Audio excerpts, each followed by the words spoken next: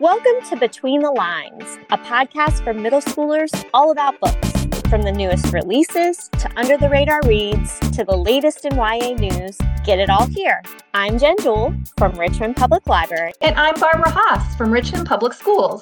Each month, we'll be hosting a new middle school student as our guest host. This month's guest host is Natalie. Natalie, would you please introduce yourself? Hi, I'm Natalie. I'm in 7th grade. I'm 11 years old. Actually, no, I'm 12. I just turned 12. And I like to read books. Yay! Thanks for joining us today, Thank you Natalie. for having me. So this is episode 5 of Between the Lines, our podcast dedicated to books for middle schoolers. We're so excited to be talking to you about some awesome books that we're currently reading, our favorite love and friendship stories, and some YA news. So let's get started and let's talk about what we're currently reading. Barbara, do you want to go I'd love first? to go first. Okay, so I'm about halfway through The Spectre Queen by Jenny Elder Moak. And I recently finished Hood, which is what I thought I was going to be talking about, which is her debut novel. They're by the same author. And I really loved Hood. So when I saw The Spectre Queen available as an ARC, it's going to come out this summer, I totally jumped on it. I wanted to read it. So Hood is about the daughter of Robin Hood and tells the classic story from the perspective of Isabel, who has grown up in a convent with her mother, not knowing anything about her father. And I think it's so funny that, again, I'm going to be talking about classic retellings, which I always seem to be attracted to, even when I'm not thinking about it. So The Spectre Queen is about Sam, who is a young girl who has lost her father in the Great War, and she lives in the shadow of her wealthy best friend, Jo. Now, this story is loosely based on the classic Little Women, which I have to admit to all of our listeners, I've never read. But both of these stories are tributes to strong women, which I totally love. Isabel in Hood is a talented archer, no surprise there, because her father is Robin Hood, and Sam is a puzzle-solving whiz. Both stories are action-packed, edge-of-your-seat page turners. But the puzzle aspect in The Spectre Queen puts this story on the top of my list. I'm about halfway through, but I'm loving following Sam and her friends solving the story's ciphers, all while trying to evade danger. And there is just enough romance in both books to appeal to the romantic in me without seeming too sappy. And it doesn't distract from the story at all. So I am definitely going to order both these books for the library and would recommend them for any age, middle to high, to older people like me. And The Spectre Queen is going to be a series. So this just might be one of those series that I read all the way through. And I think Jenny Elder Moak is going to become a household name.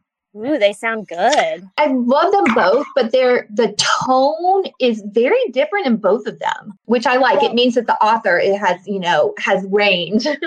So you said the main character in The Spectre Queen is Sam? Sam. It's short for Samantha. So does she correlate with one of the Little Women? I am not entirely sure, having not ever read Little Women. I mean, I know that it's based on sisters, and Sam is an only child, but she's friends with Jo, who is a character in Little Women. They're best friends, and they have grown up together in this small town. So I feel like the relationship between the kids and the antics that they get up to are similar to Little Women. I have read Little Women, and I'm trying to, in my head, figure out how those two sort of mesh. It's almost like this book is an adjacent story to Little Women. I think maybe more of an homage than a retelling. Natalie, have you read Little No, Women? not really. Are you familiar with the story? No. But I bet you're familiar with Robin Hood. Robin Hood, yes. Yes. I think a female version of Robin Hood sounds super cool. It's absolutely what attracted me to it. And it's not so much a retelling because Robin Hood has kind of already happened. This is just the story from a different perspective. But I thought it was very clever. Natalie, what are you reading right now? I'm actually reading A Long Walk to Water by Linda Sue Park. A Long Walk to Water is about two different people, Naya and Salva. Salva is a lost boy who is in a refugee camp and is looking for his family. Naya lives with her family and has to walk 8 hours every day to get fresh water for her family. Where Naya lives, the water is dirty and her sister got sick because of the water. They finally moved to a place where they have a well and are able to access fresh water but not fully fresh. And at the end of the story, you find out how Naya and Salva lives are connected. Wow. Can you give a little bit about that without giving away the story? They moved to a different place, and Salva helped Naya build a hole to get fresh water. I love that. Correct me if I'm wrong. Is this a true story? Yes, it's a true story. In what country do they live in? Do you I think remember? it was in southern Sudan. Mm-hmm. Southern Sudan? Okay. Wow. We've talked about one other refugee story on this podcast as well. That's interesting. What sort of touched you about this story, Natalie? Well, my school was reading it to me, and I found it interesting because it had so much suspense. Because Salva is a lost boy who is in a refugee camp, and he's looking for his family, and he had to face many challenges to find his family. That's sad, but probably indicative of a lot of refugee experiences. What I'm hearing about this story that sounds really interesting is that a young person can make such an impact and such a difference in a community that's, really struggling and going through some pretty awful stuff. And to me, that speaks volumes because I think that young people should never underestimate themselves and the impact they can have. And so I love that this story kind of highlights that. Can I tell you why Salva is in a refugee camp? Of course. Yeah. Please. So Salva has her own village, right, with her family. They live well, but then a war came, and that's when everything separated her family. And she thinks that either her mom or dad is dead. So she's trying to find them. She's not sure if they're dead. So is Salva's a boy, right? I thought Salva was a boy. Yeah, Salva is a boy. Okay, so it's he's not sure if his family's alive because the war separated him. Yeah, well, he's basically a lost boy, and then he found a camp. He went in there. He has breakfast and lunch, but not dinner. The food is good, but just not good. I know that the day-to-day life in a refugee camp is not what we would choose for anybody. Is that why he runs away, Natalie? Does he run away because of the conditions in the camp, or does he run away just to find his family? He runs away for both reasons, because he wants to find safety. He also wants to find his family, and also he doesn't want to stay in the camp anymore. Yeah. Wow. So do you recommend yes, this for people to read? It has mysteries, it has suspense and action, but at the end it all gathers together. Sounds good. I'm going to add it to my list. That's great. I think it was a Virginia Reader's Choice book several years ago. Well, I'm reading a book right now that is kind of similar. It is fiction, so it is not a true story, but it is also about a young person that sets out to have an impact on other young people. The book is called Dress Coded, and it's by Carrie Firestone. I chose it because our library is doing a teen reading challenge this year, and one of the prompts for the reading challenge is to read something by or about a teen activist. I chose this book because it fit the prompt, and it's about a 7th grader named Molly, and she starts to notice in middle school that this dress code that the school has outlined is being implemented unfairly, meaning staff at the school are kind of targeting the girls that are more developed for violating the dress code, but ignoring the other girls. So 2 girls could be wearing the same thing, but a girl who is more developed is getting sort of targeted for violating the dress code. Does that make sense? It does, yes. Molly gets really upset about what she's seeing for a couple of reasons. One, she feels like it's unfair that only girls are targeted by this dress code and not the boys. 2, when the girls get in trouble for violating the dress code, they are pulled out of class, are missing important instructional time and tests. And 3, when they do get in trouble, they're feeling very ashamed and embarrassed and almost traumatized by what's going on. So Molly decides she's going to start a podcast, and she calls it Dress Coded, and she invites girls in her school to come on the podcast and tell their stories of being what she calls dress coded or getting in trouble for what they're wearing. So she's sort of this activist in her school to highlight what she feels is an injustice going on. I think that's cool too. I love it when teens become activists. That story really speaks to me as well. And Natalie, maybe you can speak a little bit to it, but I know that I have seen similar instances in our own school where certain people get in trouble for breaking a dress code and other people do not. Have you ever had any experience with that, Natalie? No. It reminds me of where my son went to high school. There was a big brouhaha with the dress code because they were experiencing something very similar where the girls were getting in trouble. And their reaction to that was all the boys one day wore short shorts to school. And I thought that was a really clever response to the situation. But I think it's very true. There's a double standard, and I see it every day.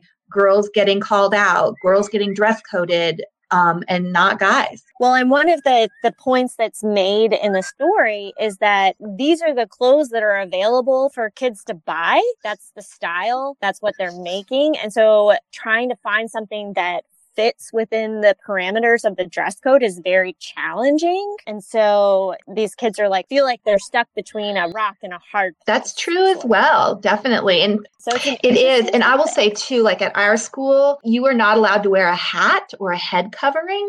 So sometimes the girls, if they're having a bad hair day, would either leave their hood up or wear some kind of a head covering, and they would get in trouble. And you're absolutely right. So I think this is a very relevant and current issue. And I am absolutely going to read that book. Thanks for sharing. Yeah, I haven't finished it yet, so I don't know what the end result is, but I'm really interested in seeing what happens in the story. And it's a big topic. So if you guys are interested in it, I encourage you to talk to your friends if it's something that affects you, and check out the book, talk to your friends, have those conversations. Let's move on to our theme of this month's episode, which is in honor of Valentine's Day. We're talking about love stories, wonderful friendship stories, basically great relationships that we've read about.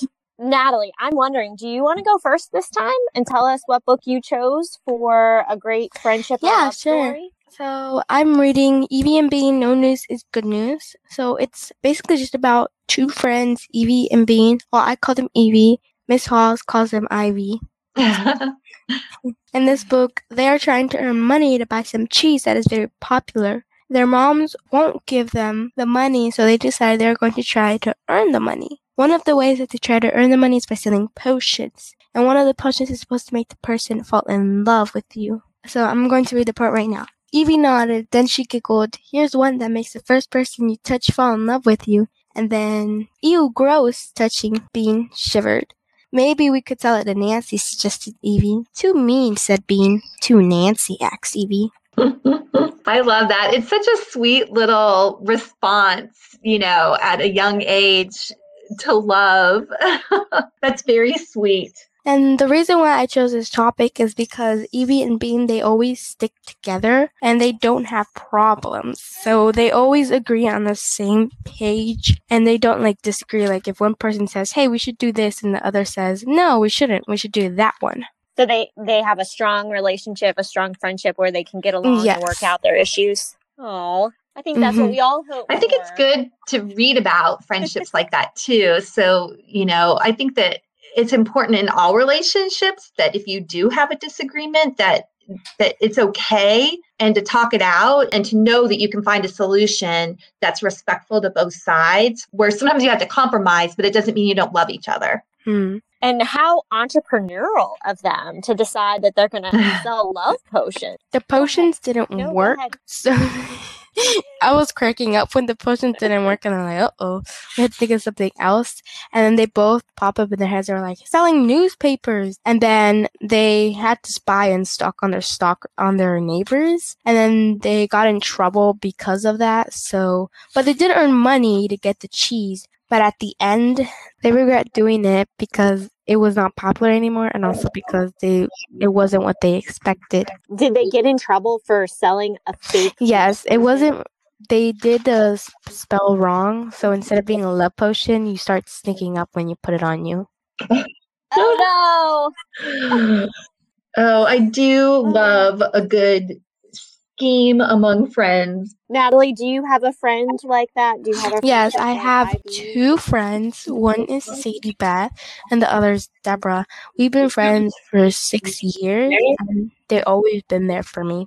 And they're Oh, here right now, I so love they're that. just listening to me. Well, That's tell them we awesome. said hi, and happy. Well, I think today is the day we're recording is actually Galentine's Day, so that is a celebration of our female friendship. So definitely, you're celebrating that today. Yeah. Very cool. Well, how about I go next? Please do. I can't my love wait. story is called Field Notes on Love, and it's by Jennifer E. Smith. And if you don't know this author, she writes a lot of romance. So if you like romance, you should check her out. Personally, I am not a huge romance reader, but I've been trying to be better about reading outside of my reading comfort zone. So I picked this one up about 2 years ago and thought it had a really interesting premise. So it's about 2 people. One is a guy named Hugo, and sadly, Hugo has just been dumped right before he was set to go on a romantic cross-country train trip that he planned with his girlfriend as sort of a last hurrah before they go to college. Unfortunately, the tickets are non-refundable and non-transferable. So he gets this bright idea that he's going to post an advertisement online looking for a person to take the tickets. One ticket, he would still use the other one. The catch is that they have to have the exact same name as his ex-girlfriend, which is Margaret Campbell. Enter another Margaret Campbell, aka May, who sees this advertisement online. She is an aspiring filmmaker, but she's just been rejected from USC's film school. And so she thinks, what better opportunity to get away, but also to expand on her work as a filmmaker. So she reaches out to Hugo and they decide to go on this trip. The initial intention is that they're just going to be there together. They're not necessarily going to be travel companions. But as romantic love stories go, they have some chemistry. And so throughout this cross-country train trip, they get to know each other better, but they also get to know themselves a little better, and they begin to fall in love. The challenge is when they get off the train and the little romantic bubble that they've created, will they be able to continue? It's a really, really sweet story. You will fall in love with the characters because they're warm and they're realistic and they're very lovable. It's a light, fun read, especially right now. I don't know about everybody else, but I'm having a really hard time reading heavy stuff. And so this is something that will cheer you up. And it's a travel book in the sense that you're traveling across the country, and at a time where we can't really do a lot of traveling right now, it's a great escape. I love that. I love both those ideas. I agree with you, Jen. It is hard to read things that are heavy right now. Yeah. I'm curious. I have never been on a train trip. Have either of you? I've never been in a train trip, but I've been in a plane trip though. Cool. I have. How about you, Barbara? Yeah, I have. I love riding the train. It's so much roomier than an airplane. And yes, it does take a lot longer, but you can just relax and everybody's so friendly and it's just so much more comfortable, I think, than flying. And I do love the idea of taking the train across the country, but I've just done it up and down the eastern seaboard. I've not taken it any further than that. Would you say it's a good setting for a romance to ignite? Absolutely. But I love that premise too about embarking on this adventure with a total stranger. It's the perfect setting for a romance to bloom. I love it. Yes. So what did you pick for your selection this month? I picked for my selection Fangirl by Rainbow Rowell. And I had not read this, but I reread it for this episode. So it had been several years since I read it. But the reason I picked it is because I remembered it being just the sweetest story of this romance. And I was not disappointed. It was very, very sweet. But the story is about 2 twins, Cather and Wren. So their mother was pregnant and didn't realize that she was having twins. So she was going to name her daughter, Catherine. But because it was twins, she named them Cather and Wren. Cather goes by Cath, and this is her story. Their mother left when they were very young, and their father is bipolar. They spent their lives really taking care of him, and also they write fan fiction. And the story starts when their father drops them off for their first year of college. Now, while Wren is very wild and outgoing, Cather is very introverted and anxious. So while Wren's first semester at college is very stereotypical, Cather doesn't leave her room. In fact, she's so nervous and anxious that she just eats protein bars for the first month or so that she's at college because she's scared to go to the dining hall. So she meets Levi because Levi is her roommate's friend from college.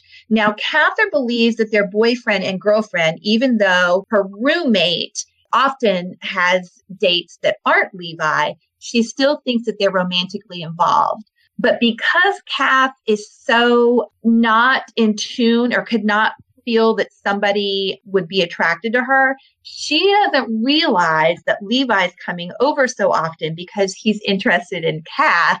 She thinks he's meeting her roommate. So I love the way that Levi tries to court her unfolds throughout the book. I will say that the unfolding of their romance is very sweet and heartfelt. And I cried a lot the first time I read it, and even the second time when I read it, when I knew what was coming. But I also like that it's a story within a story because we are reading Cath's fan fiction at the same time that we're experiencing her first year at college. So it's a love story within a love story. Also, even though I totally picked this book because of the boy-girl relationship in the story, it also speaks to other kinds of love in the way that Cather and Wren take care of their father, the way that they take care and are there for each other, and that the way that they deliver friendships, that all speaks to the power of love. I think Roel is a very clever writer, and Fangirl is a read full of feel-good stories, perfect for those cold February nights. I read that one a while ago, and if I remember correctly, there's a really strong friendship that develops between Cath and her roommate too, right? Yes, and again, they're so unlike each other. I just love the way, I think you say Roel develops that friendship between, like, really throughout the whole, like, between unlikely people, right? Like, Wren and Cather are different, her roommate and Cath are different, Levi and Cath are different, like all these different relationships, but how they're unlikely, but maybe in spite of or because of that, they're very strong relationships. Well, they say opposites attract. Yes, they do. So that one's a good one. And there are other stories that kind of, I don't know that they're sequels or it's part of a series, but the fan fiction that Cath writes, Roel actually makes into a book of its own or a storyline of its own. Yes, that is true. I have never read that. And I'm going to be totally honest. All of our listeners, the fan fiction part didn't really appeal to me as much as the story in real time. And you know, the fan fiction is really a metaphor and it really plays out in the book